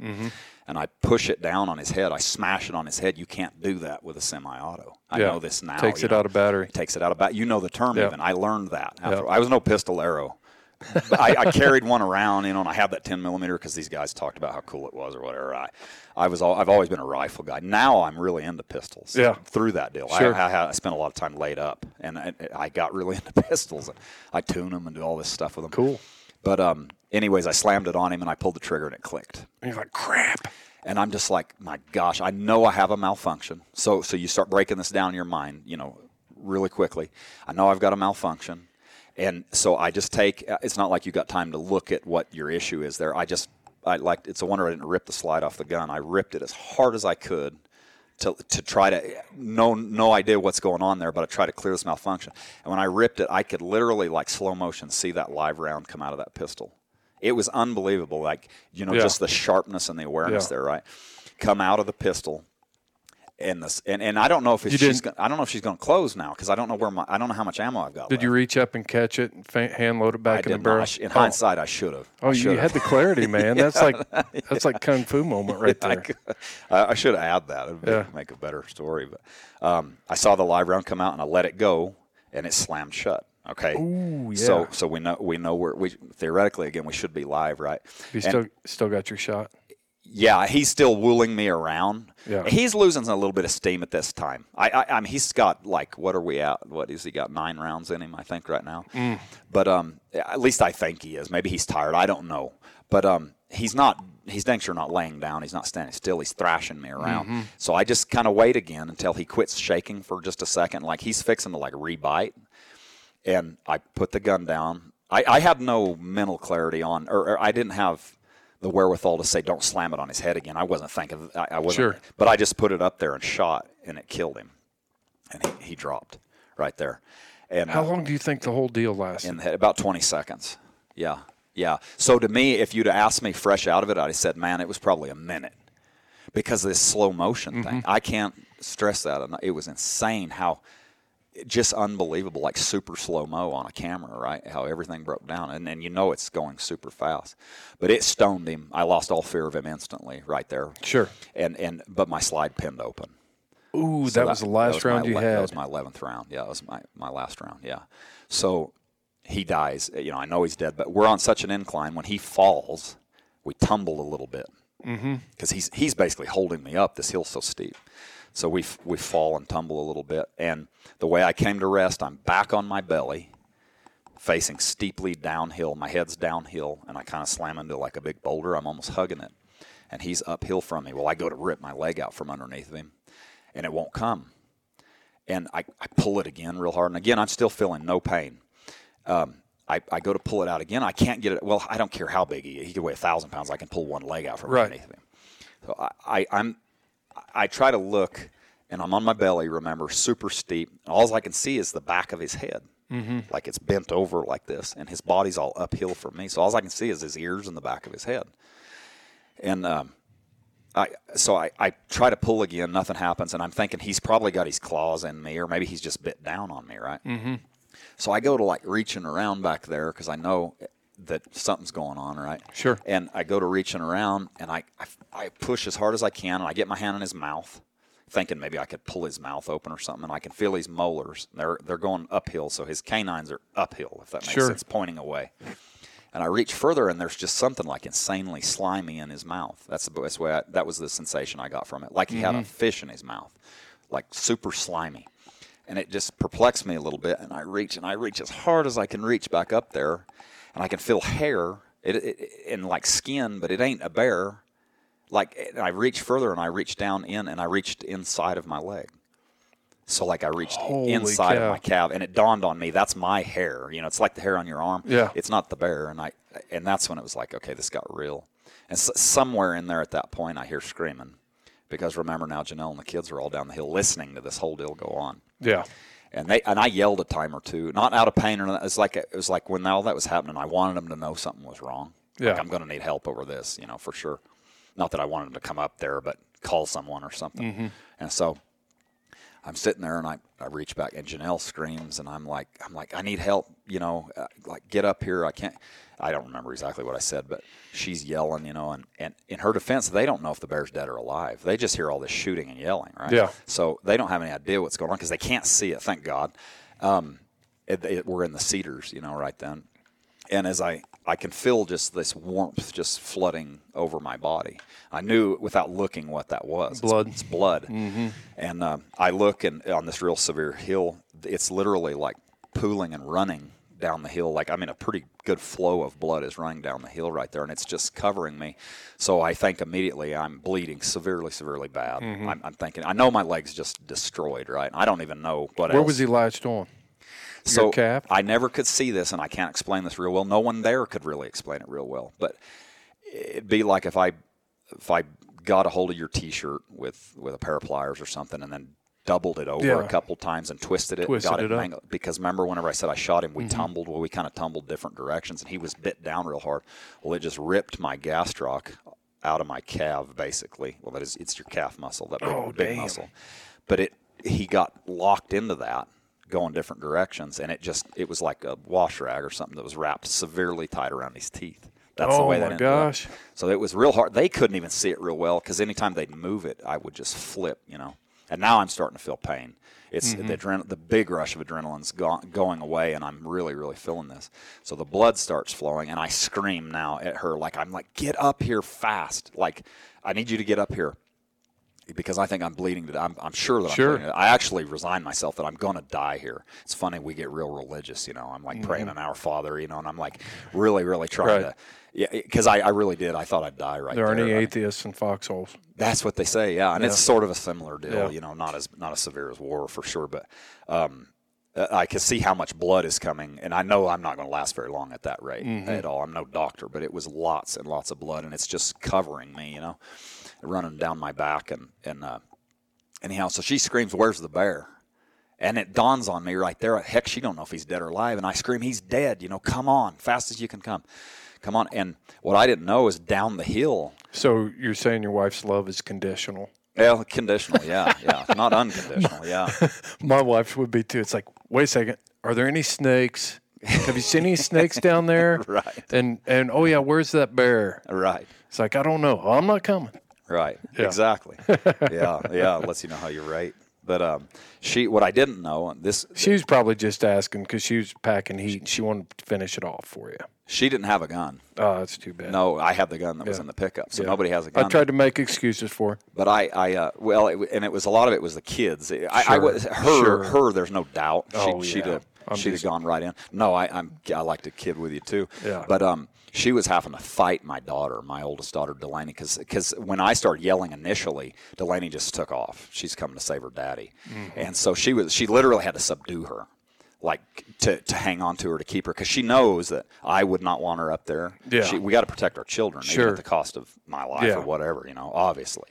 And so that was kind of touching, but she ended up once I said he's dead. Delaney's a heck of an athlete and is extremely good shape, you know, run the mountains her whole life. So she gets up there before Mama, and when she kind of topped, there was just a little deal they topped right there, like another little draw or something where she could see me. And I'll never forget, she come over and she just goes, and she grabs her mouth when she sees all this, because I'm just covered in blood. She sees my legs ripped wide open, you know, and here's this dead bear. And I have to back up just a second. All right. This is the cool. I always screw this up, but when it started hurting, there's so many things going on here. I'm not a good narrator, and I don't know how to tell it all. You're doing outstanding. To flow You got me sitting on the edge of my seat, man. So usually at this point in a podcast, I'm like looking at the clock thinking, when's this going to be over? And I can shut up anytime. No. You keep rolling, man. Back up. At this point. But I had a mini Griptilian Benchmade in my pocket, brand new knife, so it's razor sharp. You know, because a pocket knife's never sharp, right? You're using a knife, you're cutting twine or whatever with it. And when they were still on their way up, it took them just a little bit to get up there. It started hurting so bad, I was just about to go out of my mind. And so I took my knife and skinning lots of bears. You know, I thought if I can break that atlas joint, I could give myself, you know how when you cut one's head off when you're skinning him, I thought if I could break that, maybe it'll give me some relief. I don't know what's going on, but I know that my leg's in his mouth. You know, I told you I discovered that. So I reach. It's so awkward though. I'm going over my back and I reach and I stab him right there about where that atlas joint would be, and I tried to wiggle that knife. Well, explain where the atlas joint is for people that may be unaware. The knob on the back of your head, like a human. They've got a knob also on the back of their skull, and that's where what I think is called, I don't know the scientific term, but the atlas joint is the top vertebrae on the spine that joins the spine to the skull. That's where all those tendons and muscles tie all that in. So that's when you take something's head off, that's what you try to cut through and articulate that and get the tendons cut and the head comes off. So that's what I had in my mind, was I'd loosen that off somehow. So I stabbed him and I wiggled it around. Well, when I wiggled it, it moves his whole head and it would go next level pain. Yeah. So I had to quit, but I left the knife stuck in the back of his head. So Delaney, to hear her tell it, she got there and she sees this dead bear laying on the top of me, and there's a knife sticking out of the back of his skull. So she thinks I killed him with my knife. The legend lives on. That's where I screwed up, is I didn't think quick enough. I cleared that up. I was too honest about it. And I should have said, because nobody would have ever questioned me, because she gets there and I'm dying and the knife's in the back of his head. But anyhow, she gets there and I just told her, I said, you got to get something around my leg. I didn't think about my darn leather belt I have on. I carry a tourniquet pretty much everywhere now too. That's something, anybody listening to this, if you're around firearms, in the field, knives, tourniquets, you can buy them on Amazon, good ones, and they're easy to use for nothing. I don't care what. And they weigh nothing. They take nothing. Up no space in your pack. No, they got them now where it's like a belt that Velcros on, and it's got a handle on it. Absolutely. And it's like turning off lock it in. Faucet. They say, I've had doctors, I've asked them, how do you know? And they say, you keep turning until the blood stops, and then quit turning. And mark the time. You've got to mark, they know how to rehab the limb, because if you got to go 10 hours like that, they need to know that. You got to know when you put the tourniquet on. Yeah. So I don't think about my belt. So she takes her shirt off and she's got a sports bra on. I don't really realize that. My wife's getting there at this point too now, and she's just like, oh my gosh, because they're seeing it's apparently really bad for them to look at. And I just said, Mama, you gotta get my leg tied off. I'm bleeding to death. Like, I'm pouring blood right now. Okay. So she gets Delaney's shirt, best they can do, and she gets it wrestled under my leg, and she gets it cranked off as tight as she can or whatever. And she starts looking, and they start trying to pull on the head and getting it off, and I'm just freaking out. Like, I can't control myself. It hurts so bad. It's horrific just laying there. But when they move it, it's ripping on that muscle's already tight as a banjo string. So they're moving it, and it really hurts. You had to feel that all the way up into your back, and because your Achilles and all that stuff. It goes all the way up. I still have lots of trouble with my Achilles. Yeah. So, that's all interconnected. It's funny, you learn about the human body through these things. But anyhow, they had already called. They'd had my sister call 911. She's got the rest of the other three kids, the three younger ones, down there on the hill. Mama told them not to come. And so I think, it was Bonnie, I think, made the initial call to 911. And they get up there, and she goes, I need a phone. I need to get somebody here. Well, they don't have a phone because the phone's down the hill as they're messing. They finally have given up, like, I can't handle them moving it. I just said, just stop. Just please stop. And Janelle clarified she thought a lot of blood was coming out of that bear. I just shot him on the top of the head, right? Yeah. And they bleed bad. That's a bleeder. And so while I was bleeding a lot, I didn't have a major artery torn open yet at all. Thank goodness. I did not. They could actually see my tibial artery. So when the paramedics got there, they started talking about it. They said, we can't touch that. They could see the tibial artery. They could see it pulsating, flowing blood. It was not punctured, though. Thank goodness. So anything, a stick would have changed that whole deal, real quick. Just anything to touch that artery. So she's saying, I need a phone. So remember my cell phone? It's up the hill on that little bench right at the edge where he hit me, knocked it out of my hands. And my phone starts ringing up the hill. So it's like 30 yards up the hill, something like that. It starts ringing, and Janelle tells Delaney, run up there and get it. So she sprints up that face. It's got to keep ringing, right? Or she ain't going to be able to find it. She gets there to it, and right as she gets to it, missed call, right? It's rang enough. It went to voicemail or whatever. Mm-hmm. So she gets it, and she runs back down the hill, and Janelle looks. It was Clint Henson. Clint was the chief here out of the Game and Fish office. He's retired now. No kidding. Yeah. And I've known him for a long time. Good friend. Always got along with him. Great guy. And it was Clint calling because anytime wildlife related, they radio to Game and Fish. You know, also the dispatch is going to call them in on it because they know it's involving a bear. Right. Well, it comes over dispatch that it's a 36-year-old female. I'm a 38-year-old male. My wife's 38, but it's a 30. You know, they somewhere that got screwed up with my sister or whatever. Sure. So Clint's first thought, because knowing the address, he goes, Janelle got attacked by a bear. That's the way he interpreted that. Sure. He's already en route, but he wants to get a hold of me to see where I'm at, what's going on, what's happening. Yeah, to get some information. Get some information. So she just calls back immediately, or he might have called again. I don't remember, but she either called him back or he called again. She answered. She's like, Clint. And he's like, Janelle? And she says, yeah. And he says, what happened to you? And she goes, it ain't me, it's Bridger, you know. And she said, Clint, you got to get here now. Like this thing's on him.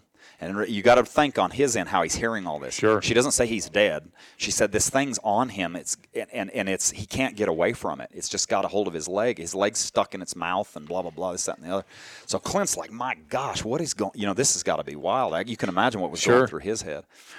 And so then she calls my brother-in-law, Brad, who's the ranch foreman here now. Mm-hmm. He's my father-in-law's son. So that succession on the ranch history there. But calls him, and they're working at a camp. They were putting a roof or something on a house.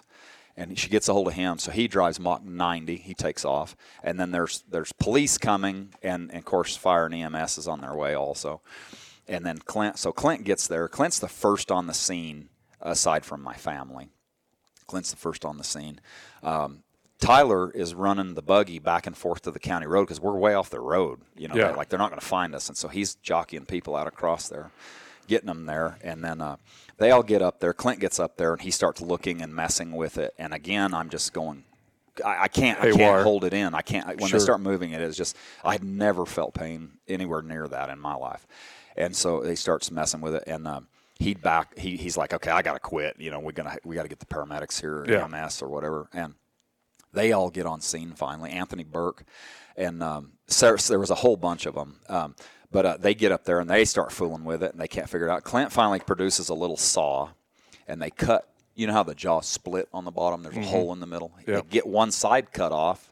I'm telling them. I'm not trying to talk them through it. Like, do this, do that, you know, because I'm – and, of course, they didn't need me telling them, I'm sure. But Clint gets through one side. But when he's sawing, it's gyrating that thing's head, and it's just – I'm just going – I'm biting like I'm finding sticks and stuff because I'm thinking my kids are hearing this and I got to be quiet, you know. Right. I'm stressing them worse. And so we're doing all that. My brother-in-law shows up. He's kind of just watching. Not one of those guys at the time was qualified to give any medicine. I hate pain meds. I hate all that kind of stuff. I don't like medicine of any kind. I wanted a shot of something bad. Not one of them had the qualifications to give any kind of shot, morphine or anything like that. So I had to just take all that.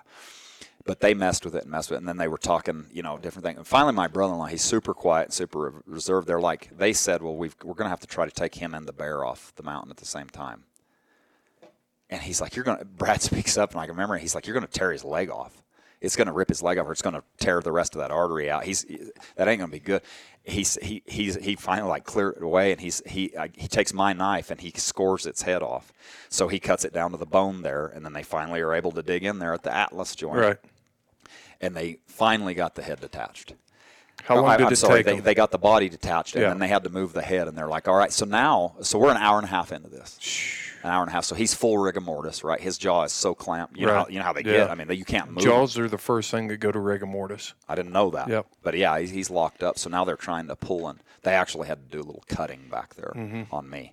But it was that or not get that thing's head off. But I'll never forget, I heard a big thwack, you know, like something hit the ground. And they go, okay, it's off. It was zero relief. I kept just dreaming, laying there just praying, like to go to sleep. And I would try to go to sleep. I would literally, like almost meditating, like I was trying to go somewhere else to get away from that pain. And every time I would act like I was kind of asleep, or, you know, I just have my eyes shut, and I would try to be just as still as I could. My wife starts screaming at me. don't go to sleep, because in those situations you're not supposed to let someone go to sleep, or that's what we're always told. She would get after me, I hear the head come off. There's no relief. None. I can't even tell they got it off. It's just so much pain. It's unreal. Not as bad as when they were jerking on it, but it's not any relief. So they get me turned over. They've got me tourniqueted. They've got, they bandaged some stuff up there. They get me on the, they have a mountain gurney, they call it. Yep. It's this real lightweight thing. So there's 6 of them or something get on there. And there's some other cowboys have showed up now. My sister-in-law's there with all their kids, little Rachel that you met. Got you strapped to the board. Yeah, they're all in the bottom. They're not with us, but then they go walking on. I'll never forget one of those guys. I started telling them, I said, watch the cactus, because they're kind of stumbling going off the hill. And one of those guys, one of the paramedics, I don't remember his name, he fell flat into a big old pear cactus. And as he stood up, and they start carrying me again, I'm reaching over and I'm pulling thorns out of his butt because he looks like a porcupine. He just sat in a giant grove of pear. Sure. So they take me down off the hill, and they start talking, and I can actually hear it. There's a helo coming in, and it dawns on me they've called a life flight in. Well, that same Mesa Blosser, January before this July, there was a helicopter crash up there that I hiked up and had to find. Nobody could find it. It was in the middle of the night. 5 people died. 2 of them right kind of in my hands, and the others were burned to death. It was something no one should have to see. Right. And I vowed right there I'd never get in a helicopter again. So now I'm already starting to argue about it. I said, I'm not getting in a helicopter. And they just kind of blow me off like they're trained to do. And Right. so the ambulance was down the hill. They put me in the ambulance, and they land the helo right there at the edge of the mesa, and the 2 flight nurses get off. These are paramedics, like high-level paramedics, and they get off, and they start running, they're running IV stuff. Sure. And I'm arguing with her. I said, ma'am, I'm not going to get on the helicopter. I'm telling you right now, I'm not going to do that. I thought, man, I've been close enough already today, and I'm not getting big thunderheads coming in the evening. They were going to take me to Denver, and actually had to reroute to Albuquerque because the storm, we had to wait so long there. They had to wait so long there, we couldn't get to Denver. So they're messing around, and she's running this stuff, and he pokes his head in, the other flight nurse, because he's talking to the pilot. He said, we got to go now. Like, the pilot's hollering because the storm is moving in, and he wants to be off the ground and out of here. And and she goes, okay, I'm about done. And I said, ma'am, I just told you I'm not getting on that thing, or on that helicopter. And she just said verbatim, she said, honey, you don't have a choice. And she just started sliding that juice into me. and put you out. It didn't knock me out, but okay. It just, it made me not combative, about it at all. And so they got me out of there, and I'm sure I'm missing stupid details somewhere, but they got me out of there, and they finally loaded me on the chopper, and they had to turn because they're heavy now. And it's crazy. I don't know how they take a real big, I'm 6'1", and they just barely got me in that. So a big dude, I don't know how they'd get him in there, but they got off. And the pilot, he knew what he was doing. He's a military pilot. Martinez was his name.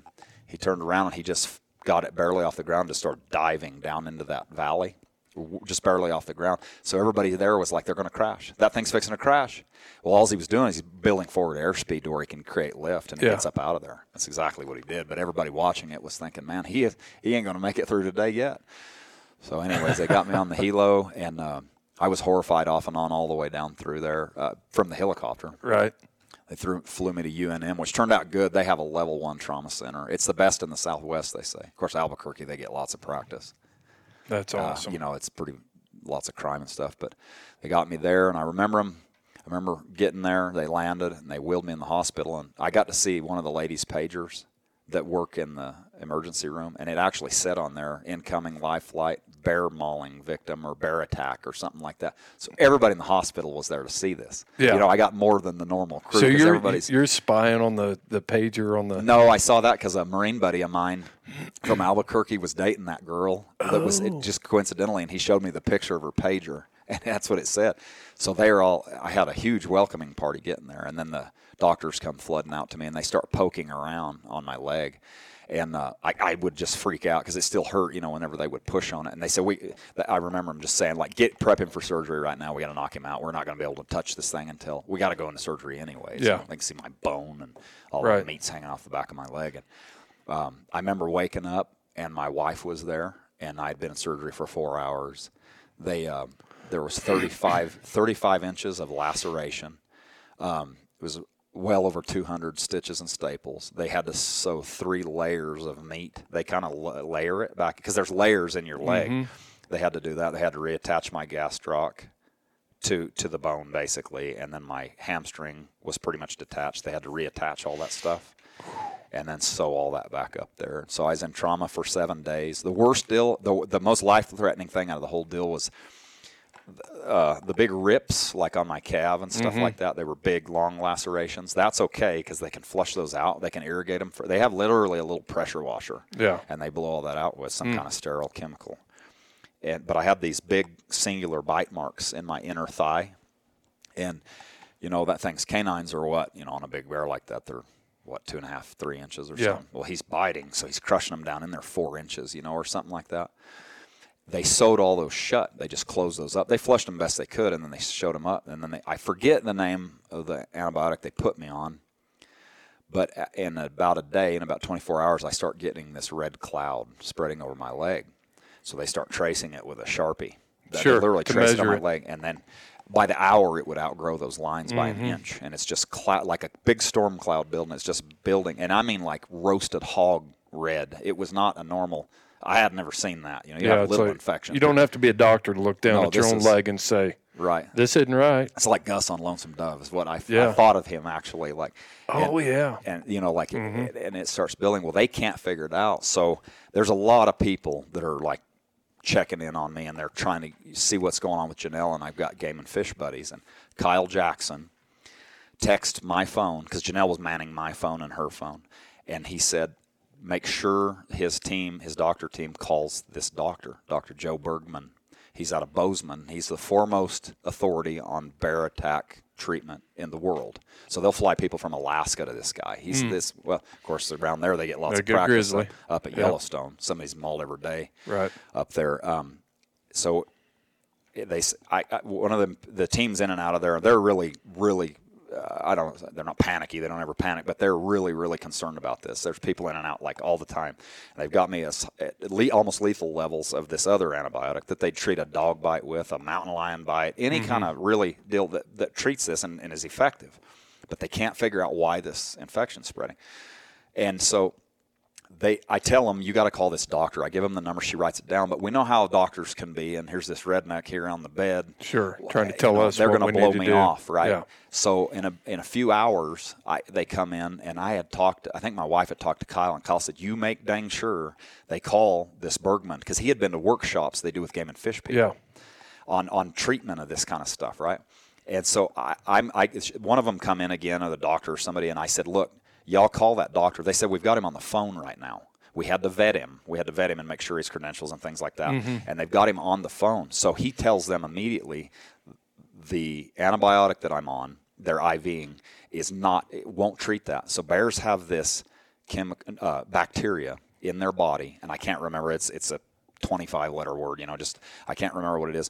But you know how bears can be so wormy and eat rotten, disgusting things, but they still thrive. They have great body condition. Where a deer or a horse or a dog, they'll die under those kind of parasite loads, where a bear will thrive. This bacteria that lives in their systems. No, it's not trichinosis. Okay. That's a different deal. Okay. It's just some bacteria that's in their system that allows them to go ahead and do fine under giant parasite loads. Sure. But I thought infection's infection. Infection's just an infection. Well, that's not the case. There's different types of infections. That bacteria makes a whole different infection than a dog bite, a lion bite, anything like that. Yeah. That's why they can't treat it. And he told him he wanted to know. They showed him pictures. He wanted to know exactly how they did everything. And he said, okay, all those singular holes, you've got to open them back up. He said, that's wrong. He said, normally, I talked to this doctor. I called him to thank him, like 6 months later. He said he would have connected the dots with a scalpel. He'd have just cut them all, just filleted me open between them so he could irrigate it more and leave them open. So he says you got to get him on vancomycin. I do remember that. Yeah. And that's something, it blew my doctor's minds. They're like, we can't, that stuff's lethal, and that's for like severe staph infections, if I remember right. Again, I'm not a doctor. But they put me on that to where they have to test my blood like every 4 hours, because if it goes just a tick over, it'll kill you. It's wicked, wicked stuff, right? So they keep testing your blood, and they put me on this drip. And the worst thing, I still think the worst pain of the entire thing, so I'm probably over 24 hours, approaching 48 hours. They come in with a big team again, and they have to take those stitches out of those singular bites. Stitches don't hurt. right? Right. I mean, we've all had stitches. I pulled them out myself. Pull your own stitches. You just slide them out. Yeah, it's like, come back in 14 days and we'll take the stitches out. Thanks, Doc. Never see you again. Right. Well, let me tell you something. These sunbucks hurt. I don't know if it was just because it was so fresh or maybe because of the infection. Just the stitches, and they kept putting me on morphine. They give me I think it's 2 milligrams. I think you can take up to 8. After that, it'll kill you. Yeah. So you can do that. I got through the stitches. She got them pulled out, but now it's growing back together, right? It's been like 48 hours. So those wounds are already closed up. They're scabbed up, and they're closing up. And she had to break those open with her fingers.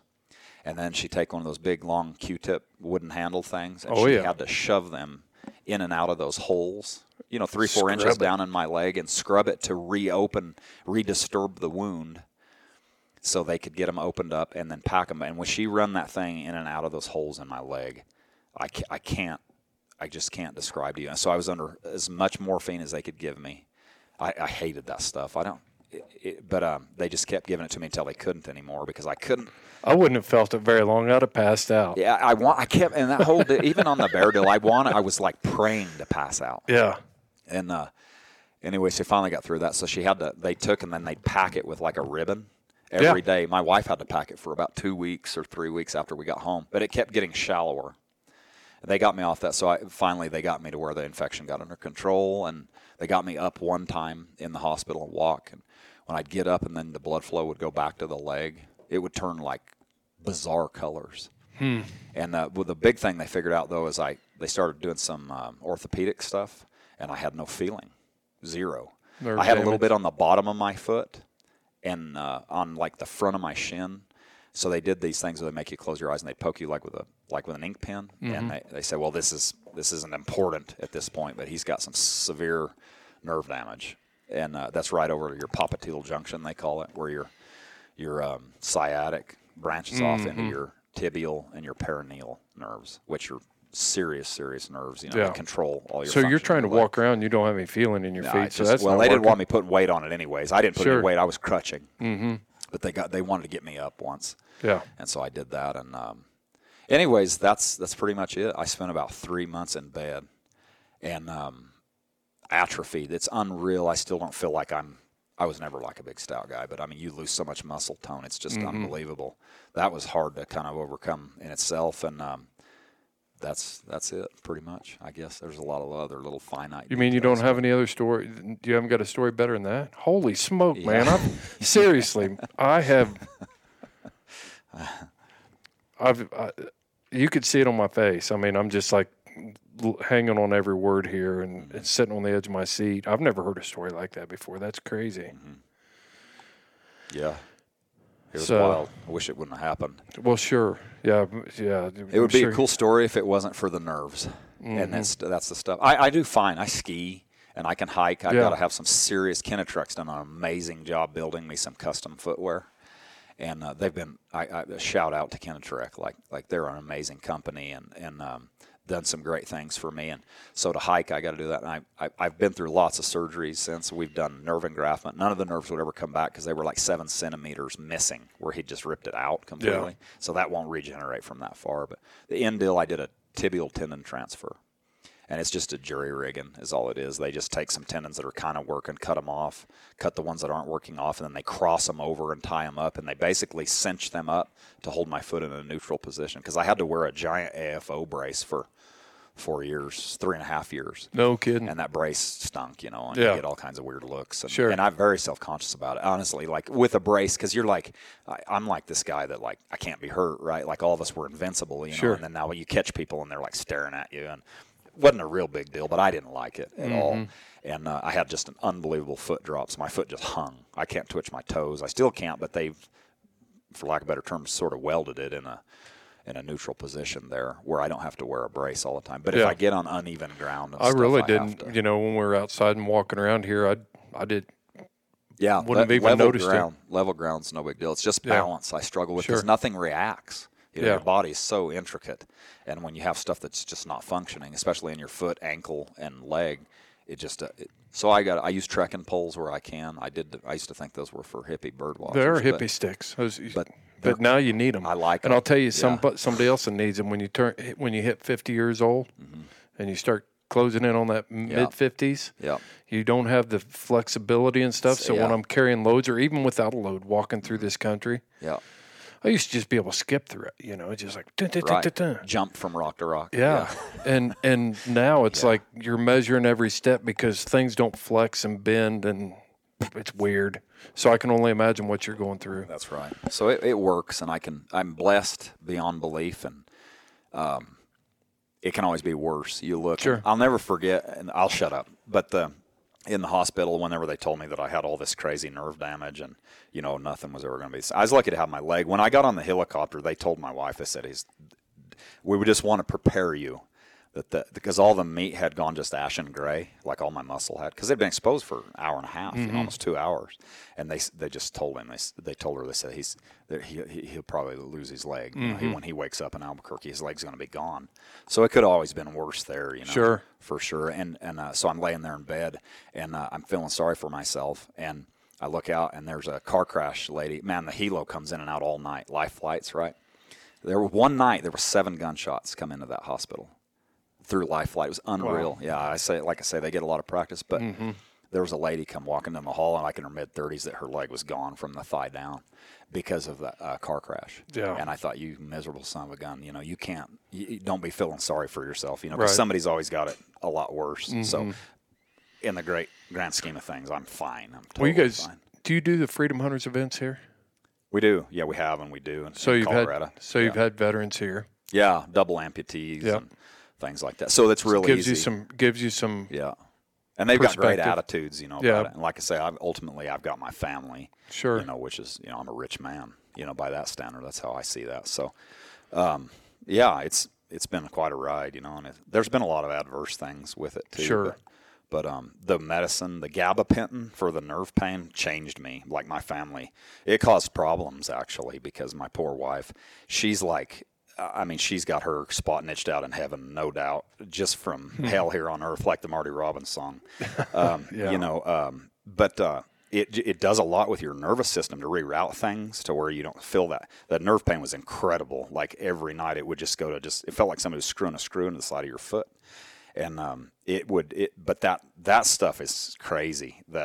It just mentally, I'd start crying at the drop of a hat, or I would get violently mad, or I was super unstable. I've heard weird stuff about gabapentin, and it wasn't the bear deal. It's like the PTSD type thing they talk about, or what so much of that. I don't mean that like it was. I thought something like that was related, but it was once I was able, and you got to wean yourself off that. It takes a period of weeks. That's crazy stuff. Wicked side effects. Yeah. And I don't feel like it helped that much anyways, but I was at the point, I don't care about the pain. I got to get off of this stuff. And it's not like an opiate. It's not an addictive thing at all. It's not like you get high from it or nothing, but it was just not. It was terrible for me. So, yeah, been a wild few years. Well, Bridger, I'm going to tell you what, man, I don't know how we're ever going to top a story like that on this podcast. That was outstanding. It was amazing. I appreciate you taking time. Yeah. You're a busy guy. Yeah. We've been playing phone tag for last 10 days trying to get this lined up. And you bet.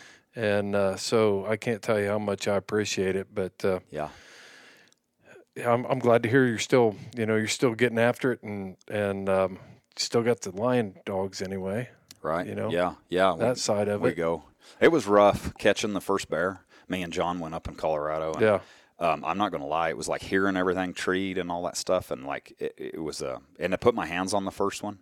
The first one of the fall, we killed that next fall. It was a big old nasty bear. Yeah. Boar missing like an ear, and bait on the ground. And he was bait in a willow thicket. So I don't mean a little thick. I mean bad thick. And it was really hard to overcome that. Like I'm not going to lie. It was very difficult.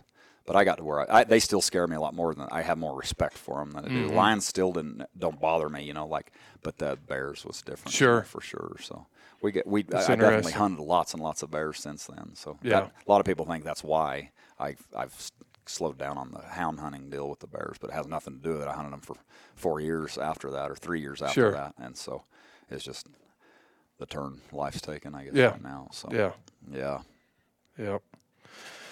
Well, I'm gonna you're about ready to wrap this up. You got a bunch of kids running around here, and again, I can't tell you how grateful I am for you carving out time out of your busy schedule, Yeah. Bridger. Yeah, for sure. So, yeah, we got Bridger Petrini, and we're sitting at the T.O. Ranch headquarters, and we just heard an most epic story I've ever heard. And so thanks for tuning into this episode of the Houndsman XP podcast. Make sure you check out all of our gear over on our website at houndsmanxp.com.